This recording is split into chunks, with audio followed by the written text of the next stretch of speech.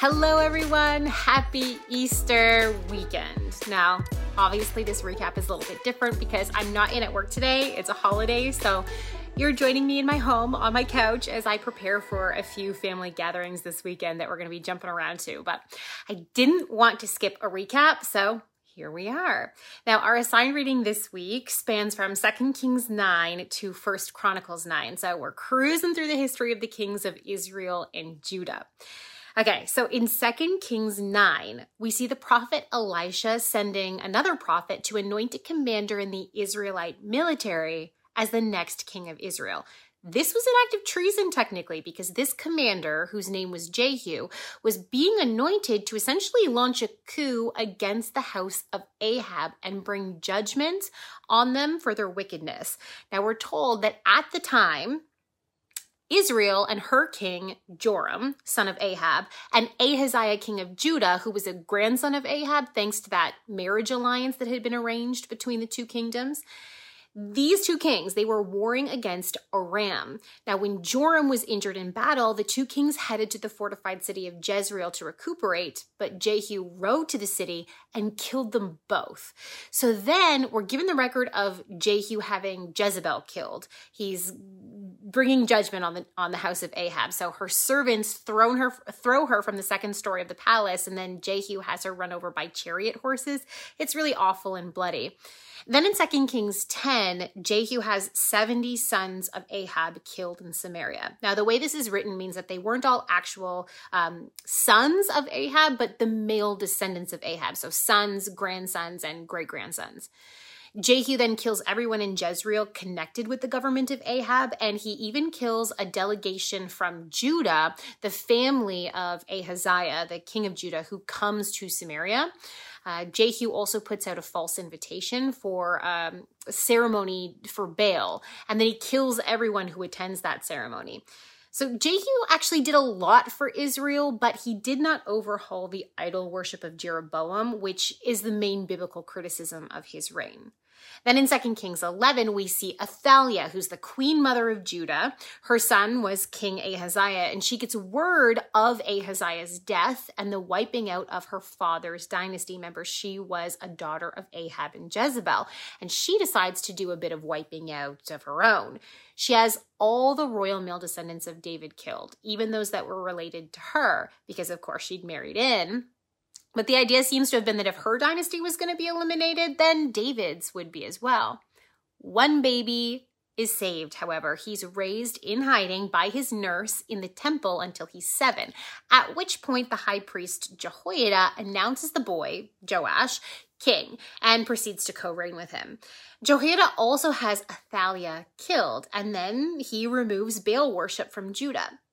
In chapter 12, we have the record of Joash's reign. He technically reigns for 40 years, but for a good chunk of that, it seems like Jehoiada the high priest wielded most of the kingly power. The temple gets repaired, true worship of God is reinstituted, things are going pretty well. But then we're told that at about that time, the king of Aram starts to war against Judah, and Joash empties the temple treasuries to pay the king of Aram off, which, I mean, it works, but it seriously degrades Judah and the temple. And then we're told that Joash is assassinated by his own officials.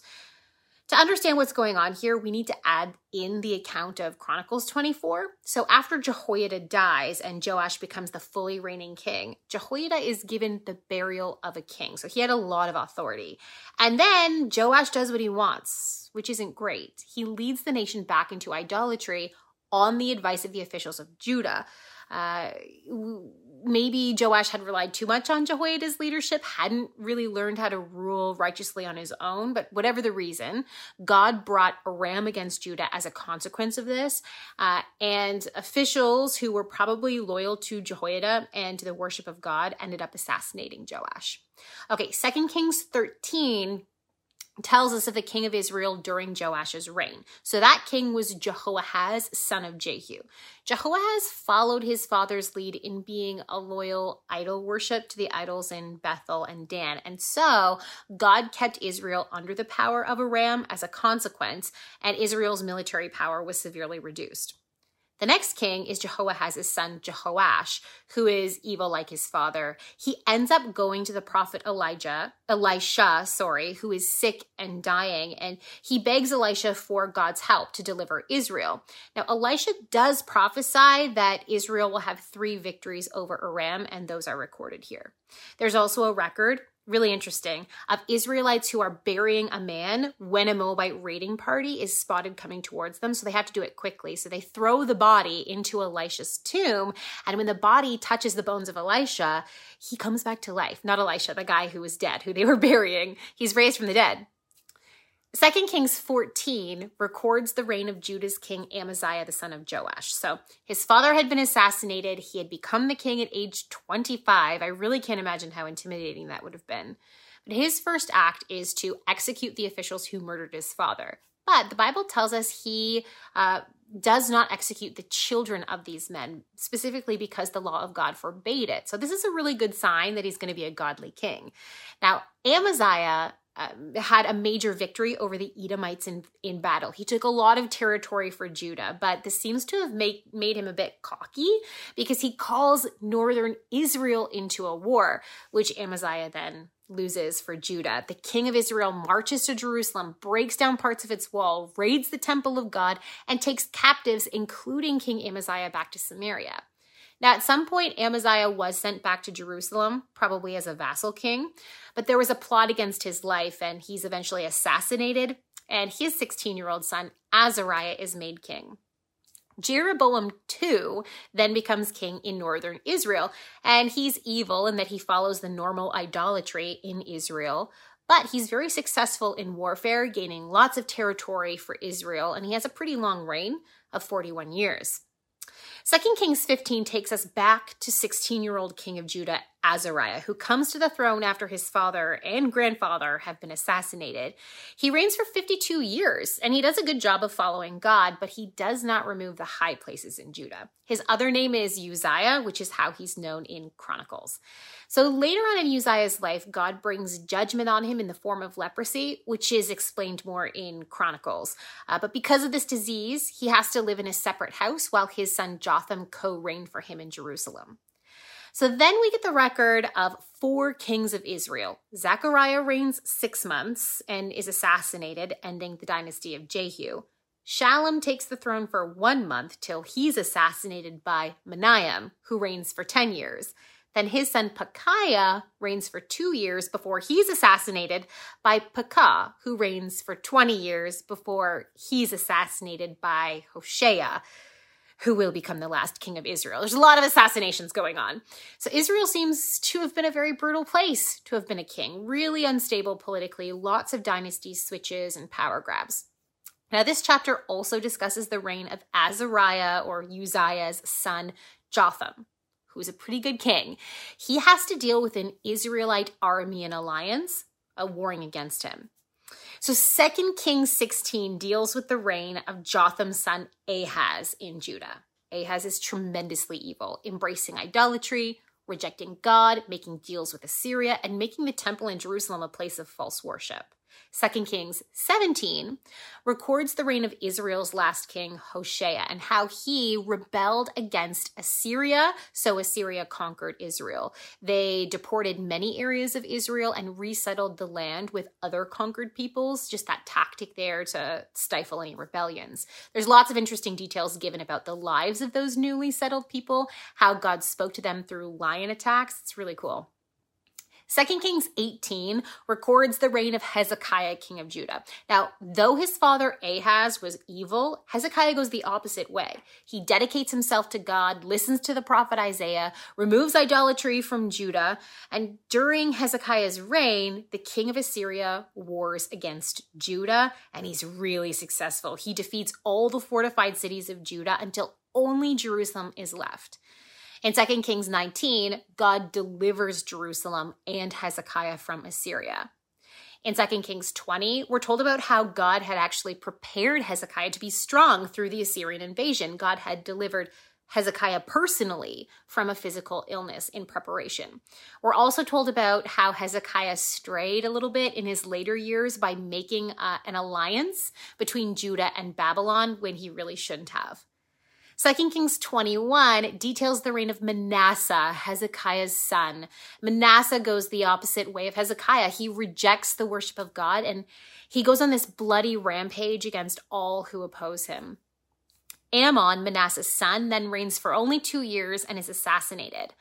Chapter 22 records Josiah's reign. He was 8 when he became king. Josiah followed God, and the high priest Hilkiah found the book of the law when they were fixing the temple, and Josiah repented when he heard the words of the law. In chapter 23, Josiah renews Judah's covenant with God based on all of this, and he launches an all-out religious reform across Judah. Eventually, he dies in battle, though, against Pharaoh Necho, who was marching out to help Assyria survive against Babylon. Jehoahaz comes to Judah's throne, but only lasts 3 months before Pharaoh Necho takes him captive to Egypt and installs a different son of Josiah, Jehoiakim, as a client king. But 2 Kings 24 sees Babylon invade Judah, and Jehoiakim becomes a vassal to Babylon for 3 years. But when he rebels and dies, his son Jehoiachin is left to pick up the pieces, but he only lasts 3 months before surrendering to the Babylonians, who install yet another son of Josiah as king, and that guy's name was Zedekiah. 2 Kings 25 records how Zedekiah rebelled against Babylon, and ultimately how Babylon then destroyed Judah and Jerusalem and the temple, deporting many of Judah's citizens. They take away kingship from Judah, and instead Babylon installs a governor over Judah, Gedaliah. But when Gedaliah is assassinated, many people flee to Egypt for their lives because they're afraid of another wave of warfare from Babylon. And that brings us to 1 Chronicles. So chapter 1 begins a series of genealogies. It takes us from the first man, Adam, to the descendants of Esau, like Jacob and Esau. Chapter 2 takes us through the sons of Jacob with a specific focus on Judah, because that's the kingly tribe of Jerusalem. 1 Chronicles 3 gives us the Davidic line of Judah. Chapter 4 outlines the other clans of Judah and the tribe of Simeon. Then chapter 5 gives us the genealogies of Reuben, Gad, and the half-tribe of Manasseh. 1 Chronicles 6 outlines the tribe of Levi with a focus on the temple musicians. Chapter 7 has the genealogies of Issachar, Benjamin, Naphtali, Manasseh, Ephraim, and Asher. And finally, 2 more. Chapter 8 has the genealogy of King Saul, and chapter 9 gives a list of the Israelites who returned from exile. So it gives us notes about the gatekeepers of the newly rebuilt temple and how they guarded it and unlocked it, and how the musicians slept in the temple during their service. That was a lot of history. I hope you were able to follow along with me, and I really hope that you have a very happy, blessed Easter. Please pop your comments and questions down below. And until next week, I hope you have great reading and studying. Thank you so much for watching. We want to keep producing high-quality biblical content, but we can't do it without your support. If you feel called to support us, please click the link in the description under Donate. Your support really means a lot to us.